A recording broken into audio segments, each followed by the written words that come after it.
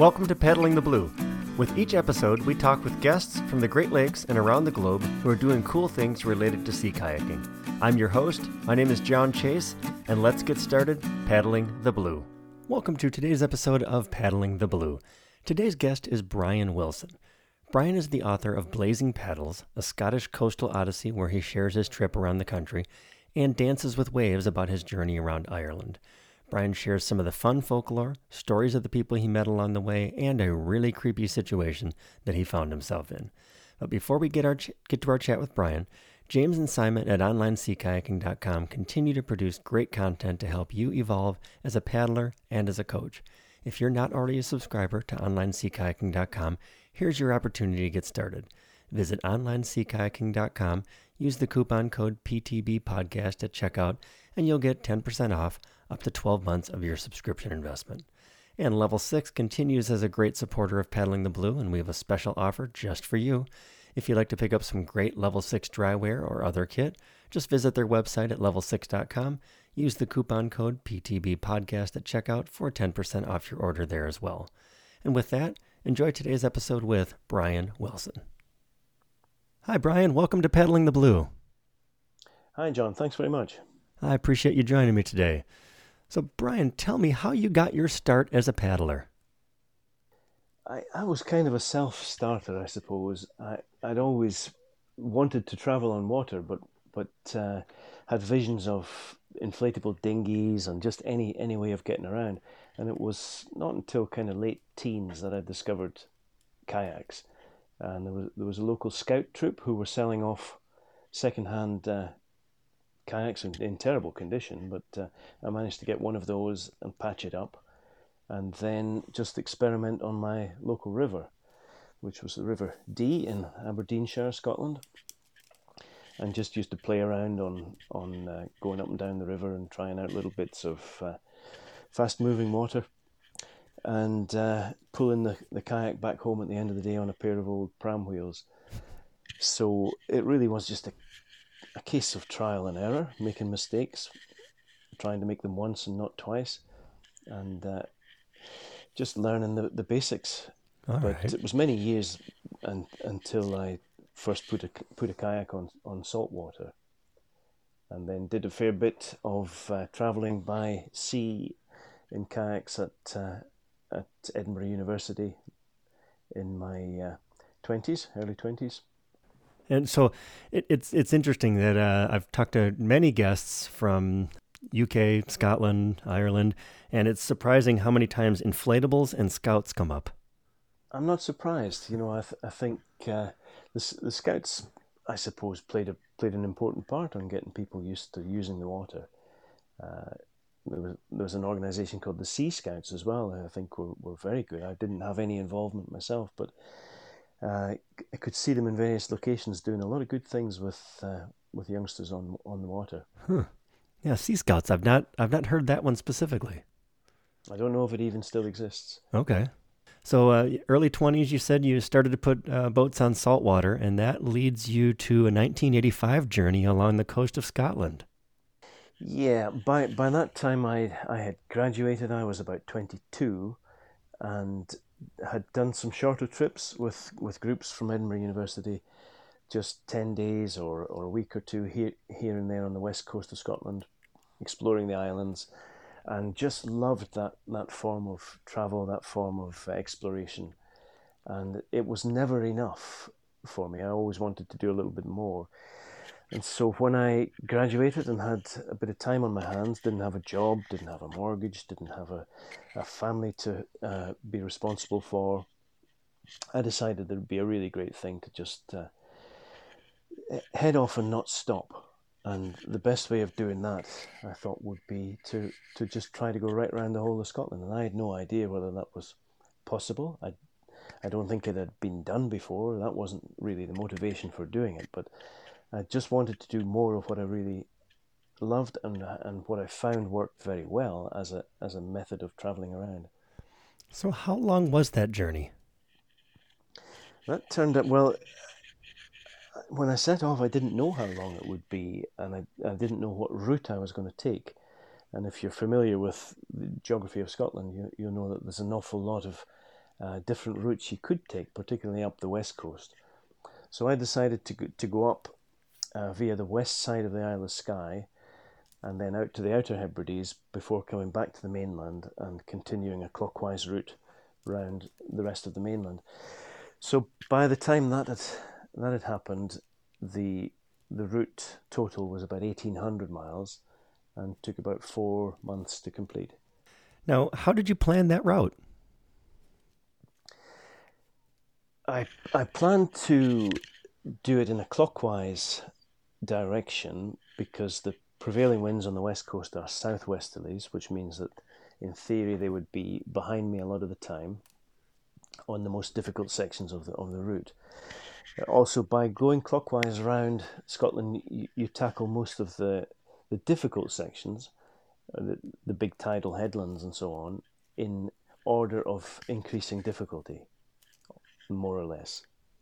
And the really difficult parts, like Cape Wrath in the northwest, or the whole of the north coast with the strong tidal headlands, come well into the journey, by which time I thought I'd either have packed it in or become quite good at doing what needed to be done.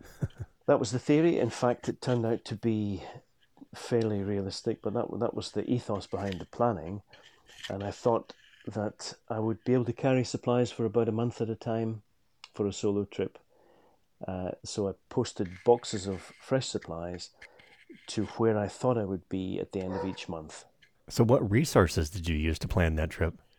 That was simply put together using Ordnance Survey maps, tidal stream atlases, and anything that I could read about coastal information, coastal hazards along the way. I sat and devoured books and books on anything to do with the sea and the coast for several months before setting off. Now, you mentioned when you got to some of those harder points that you decided that those were going to be a certain distance into the trip that you would have kind of gotten better at that point. So how did you develop your skills to be able to say, I'm ready to start this trip? I practiced a lot of self-rescue work, rolling, worked a lot on stamina and fitness. I was a competing judo player at the time and was doing a lot of fitness work, very, very fit. So that side wasn't too difficult, but actual stamina to continue doing something very physical for a full day and then several days in a row and still have the energy to pull yourself out of a difficult situation.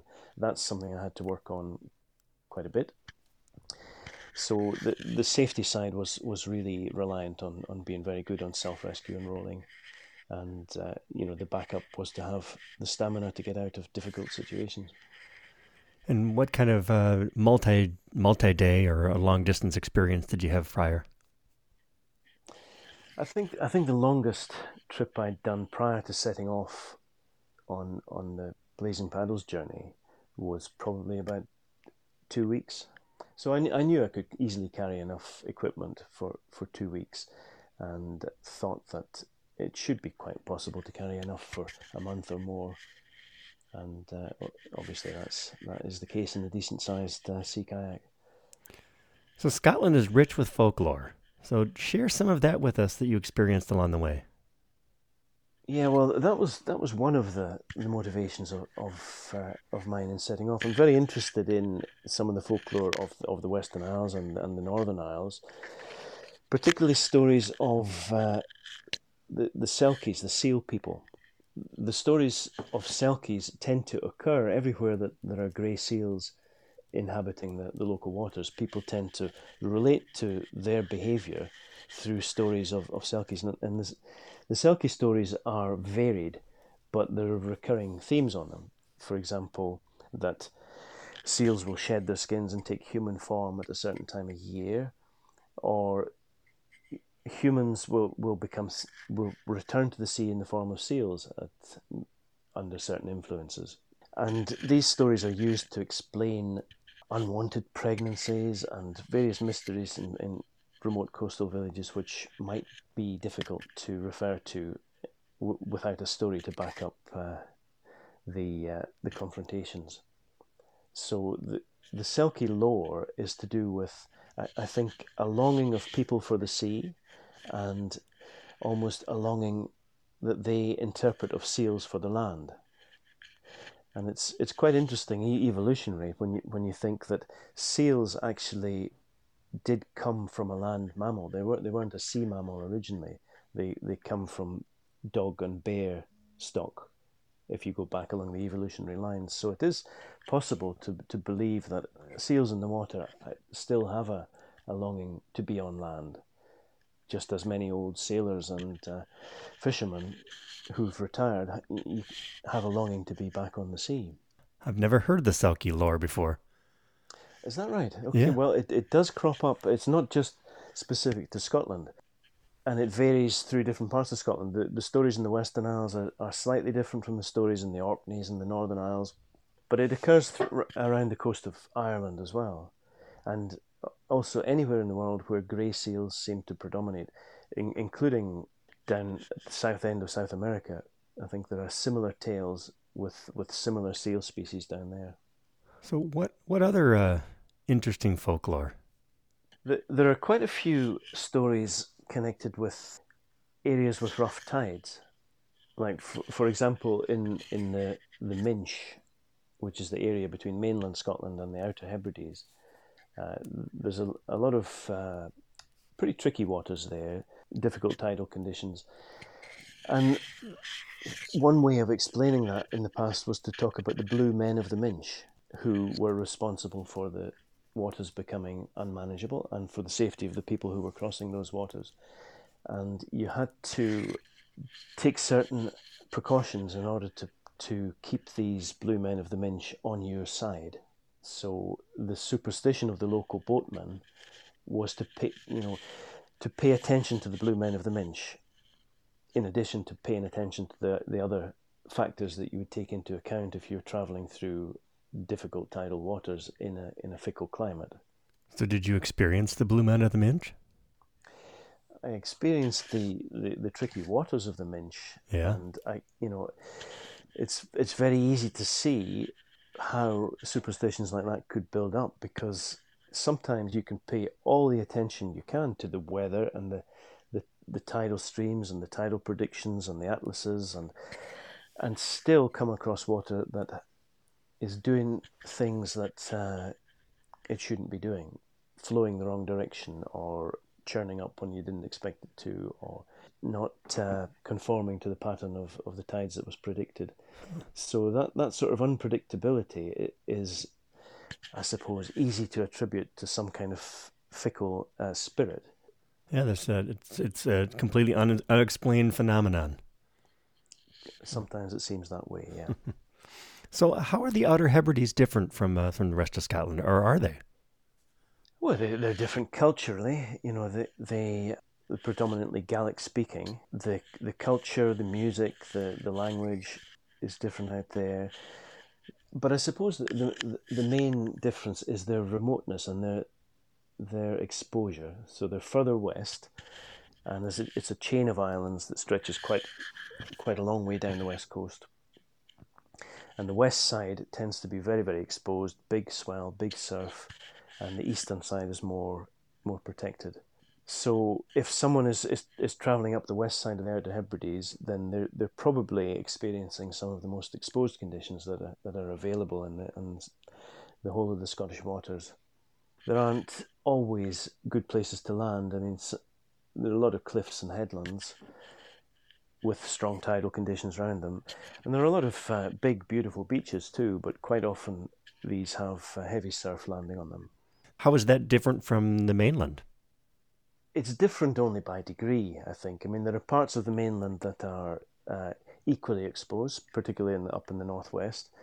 There are just as difficult headlands and tidal streams on parts of the mainland, but I think that the weather's more extreme on the Outer Hebrides. The winds are predominantly stronger, and there are more areas which are remote and uninhabited than you find generally on the mainland.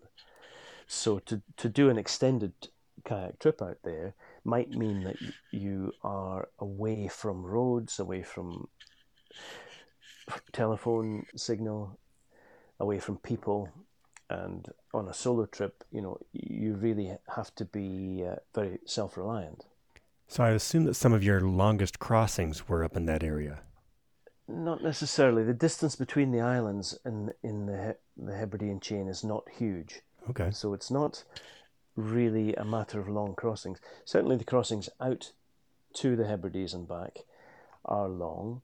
You're looking at anything from 20 to 30 miles or above. But the distances between the islands are not great. But the tidal streams run strongly between the islands. So the challenge is more in lining up your tides and weather and trying to decide whether you're heading for civilized inhabited parts or looking for the more remote uninhabited areas and a bit of peace and quiet. And back in 1985, when I was going around that area, there weren't mobile phones, and it was really a case of being very well prepared and self-reliant, and not having to be able to be in communication with anyone. It was important to have everything you need and to know exactly what you're doing in terms of how long you needed to stay on a particular place. So you had some interesting misadventures on this trip. So tell us about Tex Geddes, the shark hunter. Well, now, I wouldn't put that as a misadventure. I mean, meeting Tex Geddes was one of the highlights of my trip. He was a fascinating chap. He was living on an island called Soay, which is very close to the west side of the island of Skye. And he was an old man by the time I met him. And I was very interested in the story of Gavin Maxwell and Ring of Bright Water, and the man who lived remotely with otters. He had at one point set up a venture with Tex Geddes to hunt for sharks, for basking sharks in Scottish waters. So the two of them in the 1940s had set up this shark hunting venture based on the island of Soay. And after that venture had failed, Tex remained on the island and basically re-established a community on the island of Soay after that. And he remained as a fisherman at the time I visited in 1985.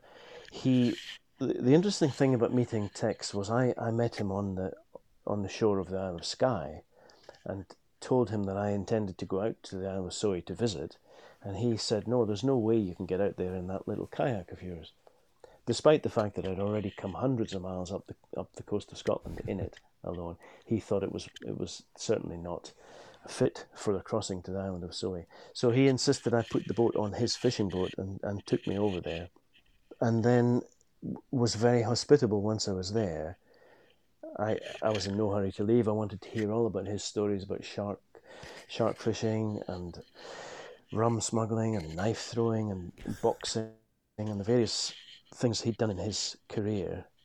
And he was happy to sit all evening and tell stories over bottles of homebrew. And I think in the end he basically had to throw me out, because I would have stayed for weeks just listening to his histories and his take on what it was like in that part of Scotland in the days before. Sounds like some fascinating stories. Yeah, really fascinating. Lovely guy. He's no longer with us, sadly. He died in his 80s a few years later. Now, did you specifically seek him out in terms of meeting him? I suppose I did. I was going to head to Soay anyway, and I had hoped to come across him to meet him and ask a few questions about the shark fishing days. So to have bumped into him on the main island of Skye was really a stroke of good luck. So when he would hunt a shark, what did he do with the shark? They would hunt these sharks. The basking shark is a huge animal, it's about 30 foot long. And they would harpoon these sharks and then tow them into their processing station on the island of Soay, where really at that time what they were after was the liver of the shark, which would then be processed to produce a very fine grade of oil, which was used for machine work. they wasted a lot of the shark at that time, and I think they found it eventually commercially unproductive because they weren't really selling enough of the other parts of the shark. They didn't have a commercial market for the rest of the shark, so there was a lot of waste, and they were reliant on what they could do with the livers. So I think the whole venture was really doomed from the start. Basking sharks began to dwindle in Scottish waters anyway around about that time, and I don't think it was because they were killing too many. I think they just weren't. It wasn't a sustainable business because the coming and going of the basking sharks has always been, I think, a little bit fickle. And descriptions of how many there used to be at times in Scottish waters doesn't bear any resemblance to what we see these days. Although some accounts seem to suggest that basking shark sightings are increasing again at the moment for various reasons. So it's good to see that they're coming back. But I think that the shark hunting industry that Tex had back at that time was on such a small scale that it didn't really make an impact on the shark populations. Yeah, you mentioned a lot of waste. I can't say I've seen shark steaks for sale anywhere. No, I don't think they even tried using the meat. I'm not sure it's even very palatable. Now, you mentioned sustainability and a lot of waste there, and I understand environmental impact and sustainability has been a focus of yours on your trips. Well, I just think you can't travel for, sustained journeys in a vessel like a kayak, right at sea level, living close to the water's edge in the intertidal zone, being at sea all day, and living with the nature of the coast and the weather systems, without becoming kind of tuned into the complex ecology of the coastal regions and the sea itself. And I think once you become kind of properly tuned into that, it would be very difficult not to be interested in becoming more informed about the wildlife of the coast, and therefore, becoming concerned about the impact that we have on the coast and on the species that live there. And yeah, the sustainability of human practices in relation to coastal wildlife, coastal ecology, and marine ecosystems in general. Now, how did you experience wildlife on that trip? I think when I set off in 1985, I knew very little about wildlife in general and coastal wildlife in particular. So any encounter, any experience that I had, from otters and seals along the coast to trying to catch fish for my dinner, to encountering some of the huge varied seabird colonies along the way, all of that was educational for me, and it was an ongoing process which, over that 4-month spell was hugely not just entertaining but informative.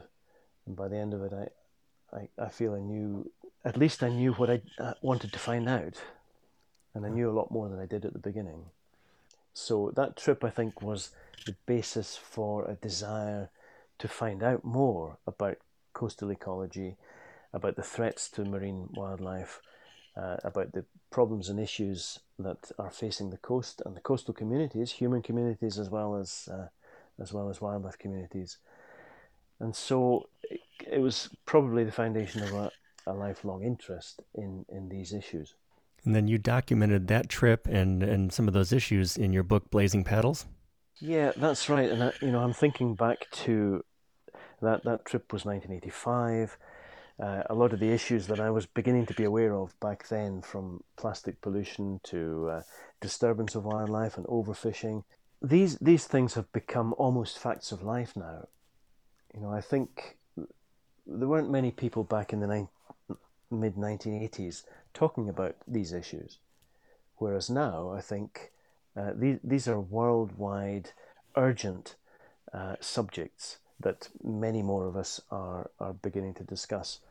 Not just beginning to discuss, but beginning to think are a very serious and imminent threat to the biodiversity of our world. It was interesting back in 1985 to start to become aware of some of these issues. And when I wrote Blazing Paddles, I I mentioned quite a few of these issues, and I actually took the time to say in an introduction to the book to almost justify why these subjects were in there. I don't think anyone these days would need to do that to make that justification, because anyone who's out there paddling or exploring or enjoying the outdoors is probably far better tuned into these issues than people used to be. I think if you read expedition stories, exploration stories pre 1980s, very few of these were talking about environmental issues at all. But it's very much a part and parcel of working in the outdoors now, enjoying the outdoors recreationally or professionally, is to be aware and try to improve the situation for wildlife awareness and also reducing our impact on the outdoors. It certainly has become much more top of mind. I think that's right across the board, John. So 5 years later, you did Ireland, which you documented in Dances with Waves. So tell us a little bit about Ireland and why that trip and how it was different. Well, it wasn't very different. I wanted to repeat the kind of trip that I'd done in Blazing Paddles, which was a self-contained solo trip, not reliant on any shore support or backup, and just going along in a sustainable way, exploring a coastline, doing what I love doing, traveling quietly and steadily, and meeting people and situations along the way. So that's what happened in Blazing Paddles. That's what I set out to do in Dances with Waves and going around Ireland. And the only differences really came from the Irish geography and the Irish people, and therefore the stories that were thrown up along the way were slightly different. I think probably comparing the two trips, the biggest difference was in the human connections. The Scottish journey was quite often, I had long periods of solitude and kind of proper wilderness and being out on my own and not seeing other people for several days in a row. Whereas on the Irish journey, I had far more human encounters and meetings with very interesting, funny, inspirational people along the way. So I think it was more of a human interest trip than the Scottish coastline had been at that time. So I know it's taking you back a number of years, but can you share some of those human interest stories with us? I think one of the most interesting things about going around Ireland in 1990 was that in many of the remoter places, people hadn't seen sea kayaks or hadn't had much contact with them, and I quite enjoyed coming into some of these remoter places and just seeing what people made of the fact that I was trying to go around Ireland by kayak. And quite often they would come up and see the kayak without noticing me if it was pulled up on the shore or something, and it had stickers on the side of it saying "Round Ireland Solo." And I remember sitting one time in the lee of a small pier in County Kerry, and two fishermen approaching the boat and just kicking it and having a look at it, reading the stickers on it. And one of them read the sticker, it said "Round Ireland Solo," and he looked at me and he said, "Round Ireland Solo, how many of you are doing that then?" And so I said to him, because I thought he was just joking, and I said, "Well, there are two of us, me and the boat." And he said, "Oh, great, well, I wouldn't give much for your chances," he said, "but I think the boat might make it." So he had great respect for this boat, but thought I was probably a bit of a waste of time. And it was just really interesting seeing people's take on why somebody would be doing this journey. And another time in a fairly remote place, a little shop on the west of County Clare, people were explaining that I was the guy who was trying to get right round Ireland in a kayak. And this other old man stood up and he said, "Surely everyone knows that the sea goes all the way around Ireland. Why would he be trying to discover that?" And he thought it was a voyage of exploration rather than a circumnavigation. So it was really interesting, just trying to make sense of how people interpreted what I was doing. and why I would be doing it.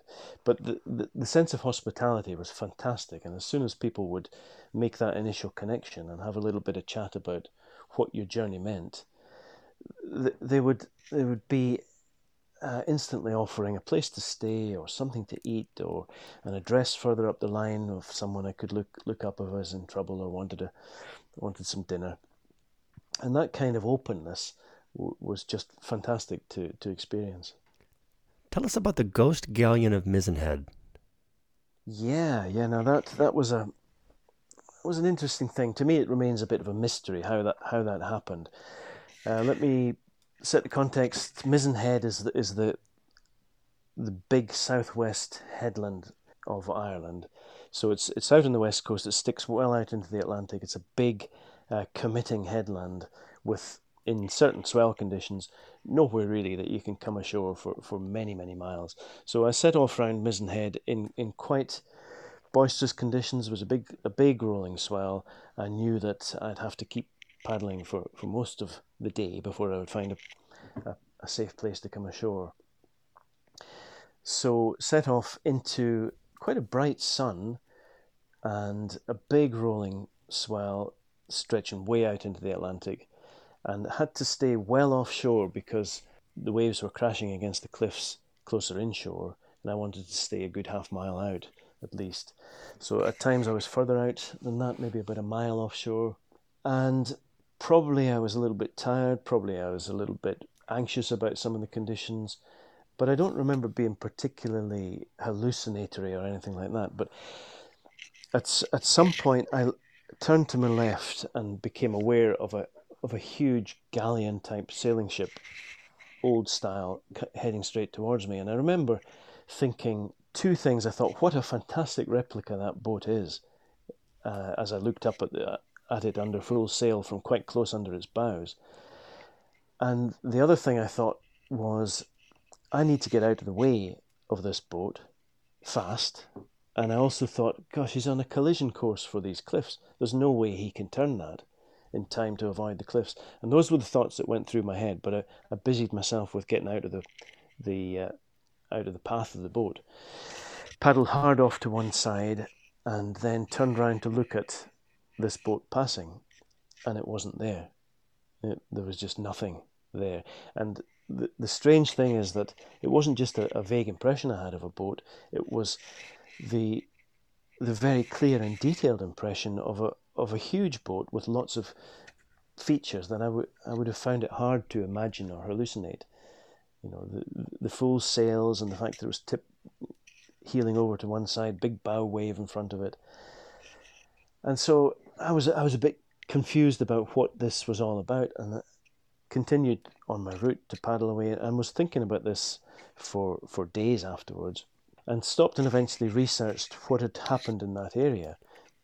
And it turned out that the Spanish Armada that tried to invade Britain and were scuttled on the south coast of England, they dispersed and spent weeks trying to sail up north round the top of Britain and then come right down via the west side of Ireland.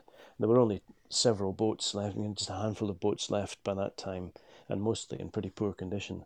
And they didn't have charts for the west of Ireland, so their charts showed Ireland just as a straight coast, and didn't show any of these big headlands that were projecting out into the sea. So several of these Spanish boats that had survived the trip right round Britain came to grief on the headlands of Western Ireland.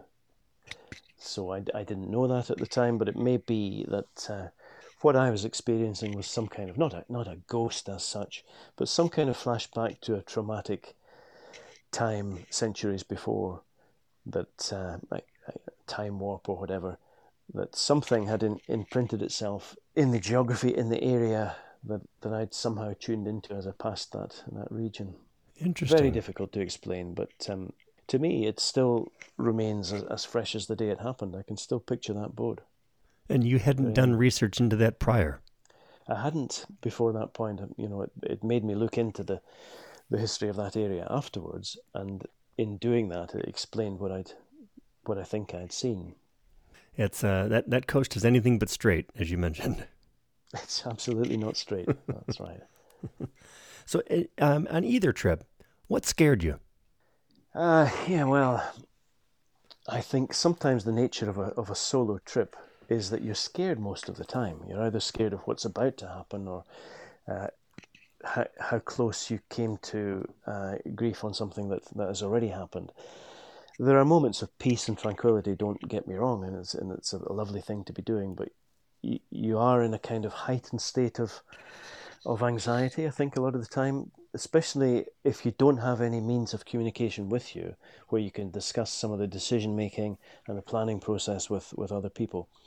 So on the Scottish trip, I was scared a lot about uh, some of the decision making on whether to go out or in certain conditions or not, uh, what the commitment would be, where I'd be able to get back ashore again, how difficult the tidal or weather conditions would be in certain exposed areas, some of the big headlands, some of the very exposed parts of the west side of the Outer Hebrides. So, yeah, what was I scared of was basically the conditions I would meet and my abilities to deal with them. And sometimes those things are a little bit too closely matched for comfort. It's interesting thinking about, if I think back over both of those trips and what scared me most, it's not weather conditions or difficulties in kayaking, but something completely unexpected. If I think about the Irish trip, there was a phase coming down the east coast of Ireland where I felt I was falling behind a little bit on the schedule I was trying to stick to, and so I did a long overnight paddle down part of the east coast, which wasn't difficult or dangerous. Just, you have that heightened vigilance of trying to paddle through the night, through the dark, trying to, well, without GPS, because I didn't have anything like that at the time. Just using a compass bearing, trying to be aware of the weather, be aware of the tides, and aware of the time that you'd have to paddle before there was light again. And I decided to come inshore a little bit at a place called Arklow, where there was a fishing harbour, and I thought there might be some lights on at night in the fishing harbour. I might be able to pull in there and have a cup of tea, have a look at the map properly, take a little bit of a break before setting off again. So in the pitch dark, I pulled in through the mouth of the harbour and pulled in to the inner harbour where there was a pool of light being thrown by one of these floodlights. And I sat in that pool of light and tried to relax, tried to breathe properly and get my nerves calm so they could start off on the second half of that trip. And as I was trying to just get a grip on myself, all of a sudden in this pool of light, a hand came out of the water and reached towards me and almost gave me a heart attack. But what it turned out to be was just a fisherman's glove with air in the fingers, bobbing along upright in the water. And that's all it took to give me the biggest fright that I ever had in kayaking in all those years. Far more scared of that than any of the big waves and surf that occurred on either of those trips. I I had the chills just in hearing it. So Well, it's all to do with just your state of anxiety and how frayed your nerves are. It's nothing to do with the actual conditions. It's how you perceive them. yeah. So aside from the incredible amount of technology that we have today at our fingertips, what would be different about paddling either Scotland or Ireland today than when you did your trips? Well, I think it is about equipment. Those differences really are technological. Communication is different. Roads are better. Maybe some of the more remote areas are more inhabited now. Fish farms have popped up in some of the remote areas, so there are people living and working on those in places that would have been very quiet before. I think that there's more boat traffic. There are more recreational yachts and sailors around in the summer months in both of these countries. So maybe there are changes on all those fronts, but I think that the bigger issues are to do with technological changes and equipment that people seeking a trip of that sort would choose to take with them these days. So what were some of your key pieces of kit, and what boat did you use? On the journey around Scotland, I used a Nordkapp with very basic equipment, a hand pump on it, no GPS, no mobile phone. The key pieces of equipment I think that I had with me then were, well, a small pair of binoculars was very useful for getting a preview of where would be possible to land, or whether there were difficult conditions up ahead, without having to go all the way there to find out.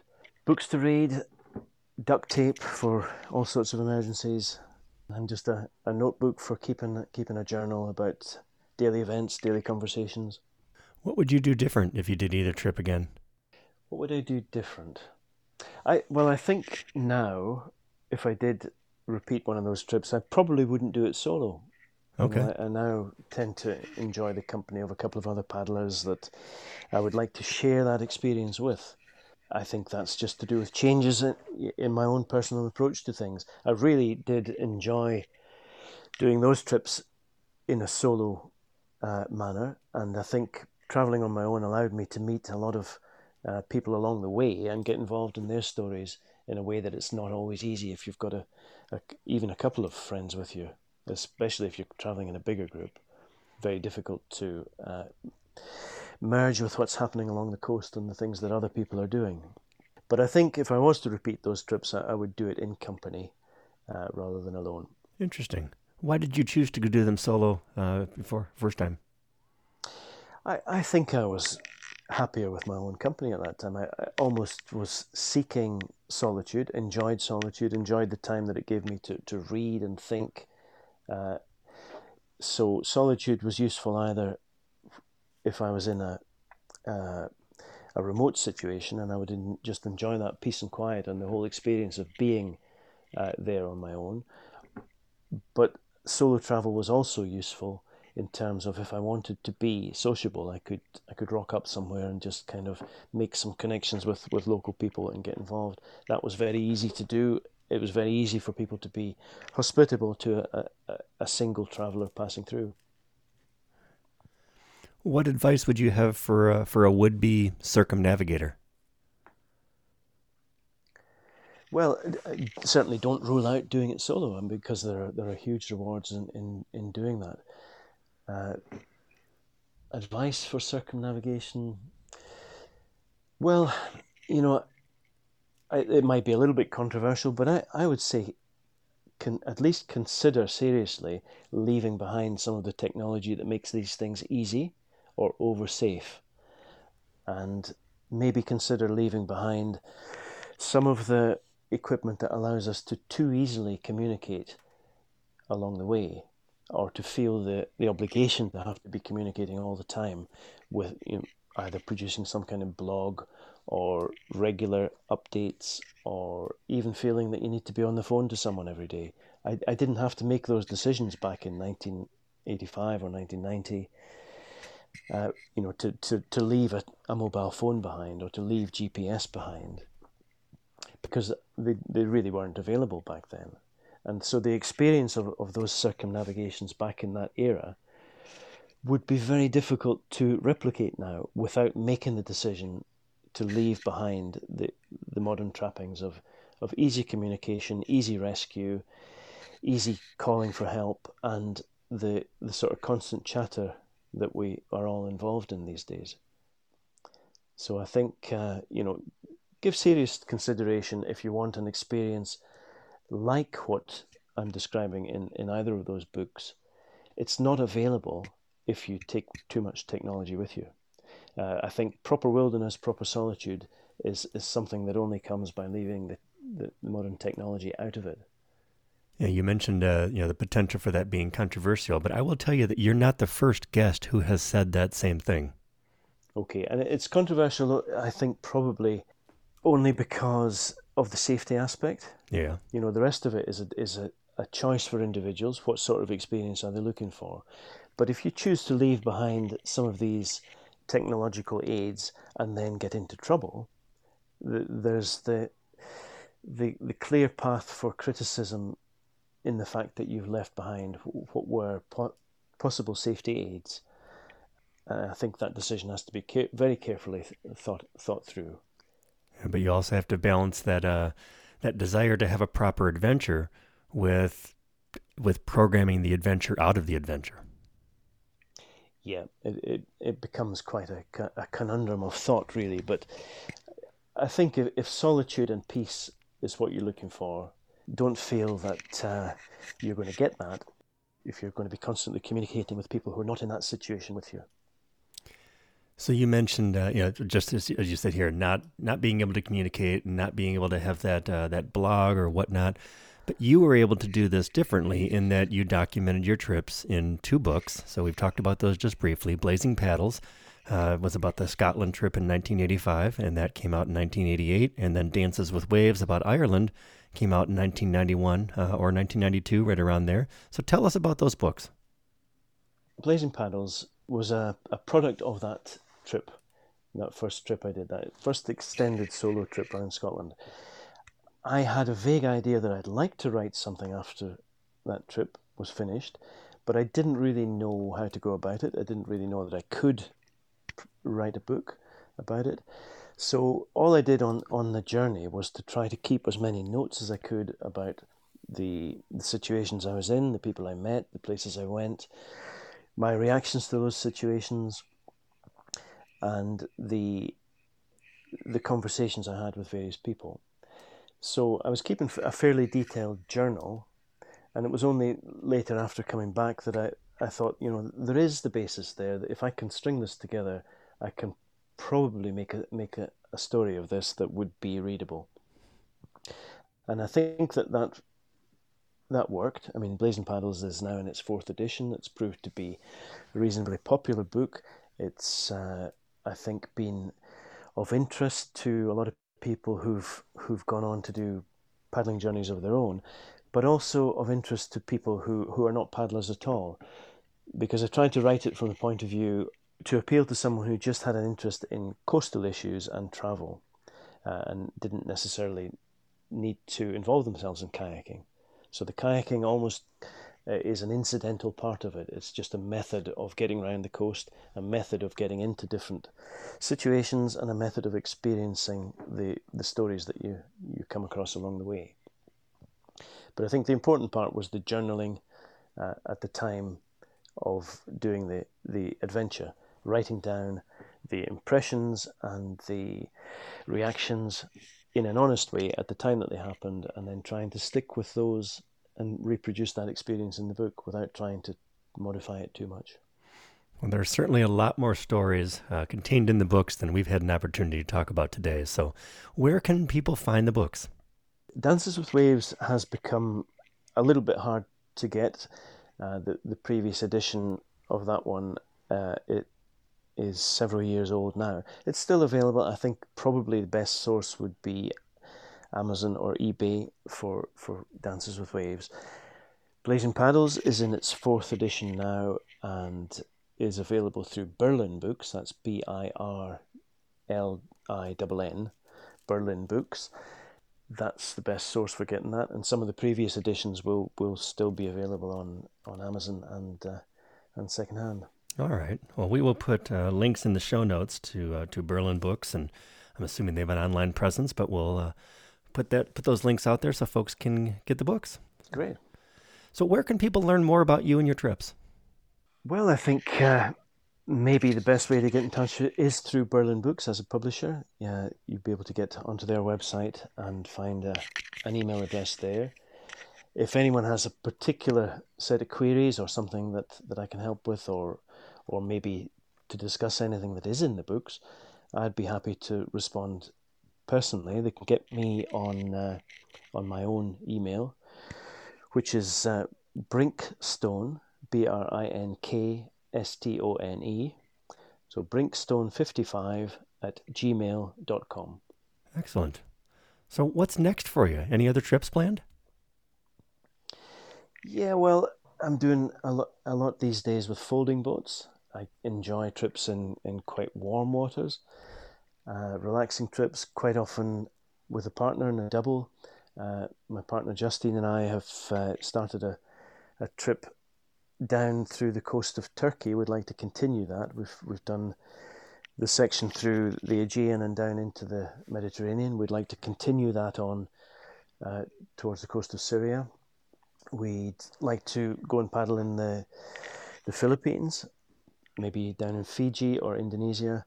And I'd also like to go back and do some of the Greek island paddles and back to Corsica and possibly Sardinia.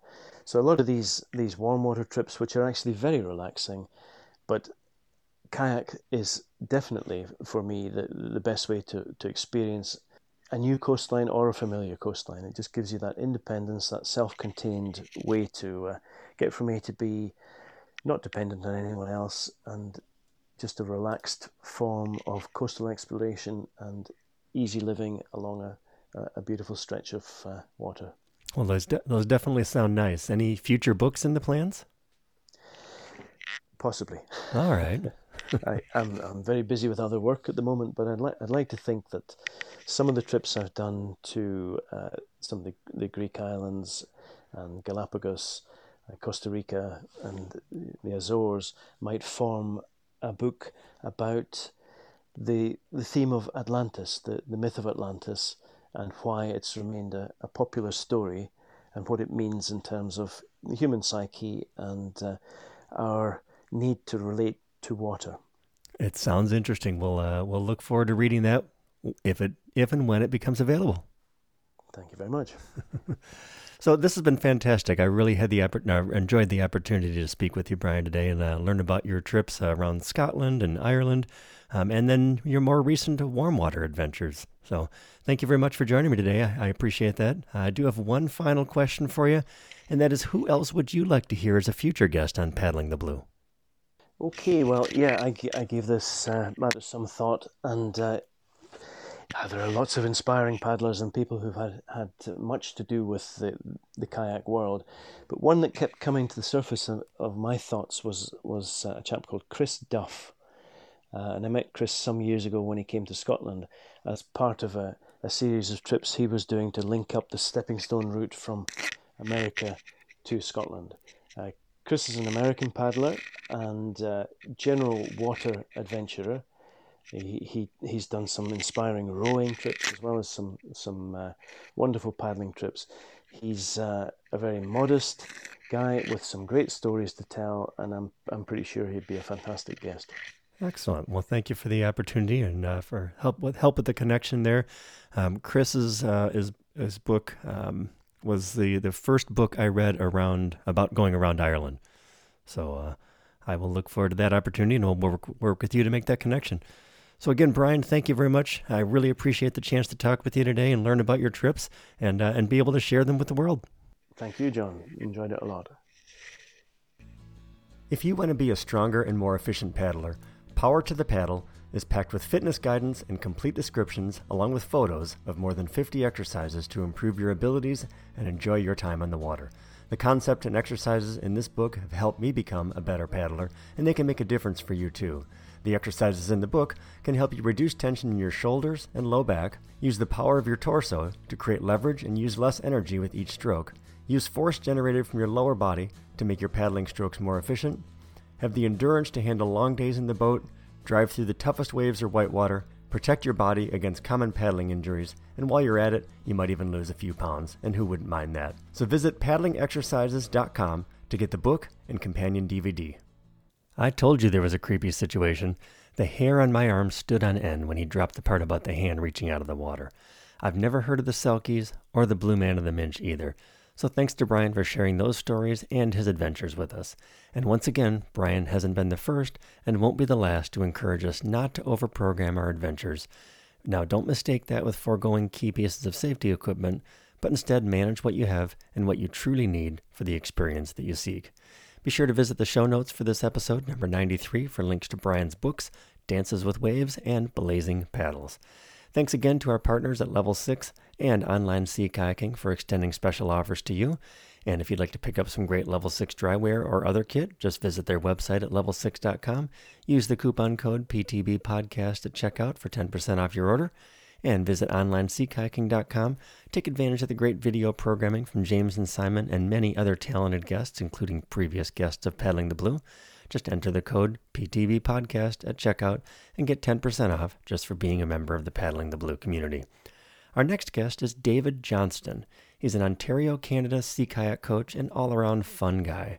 David shares some of his favorite places to paddle, along with his thoughts on coaching and a few funny stories as well. Until next time, thanks again for listening, and I look forward to bringing you the next episode of Paddling the Blue. Thank you for listening to Paddling the Blue. You can subscribe to Paddling the Blue on Apple Music, Google Podcasts, Spotify, or wherever you find your favorite podcasts. Please take the time to leave us a 5-star review on Apple Music. We truly appreciate the support. And you can find the show notes for this episode and other episodes, along with replays of past episodes, contact information, and more at paddlingtheblue.com. Until next time, I hope you get out and paddle the blue.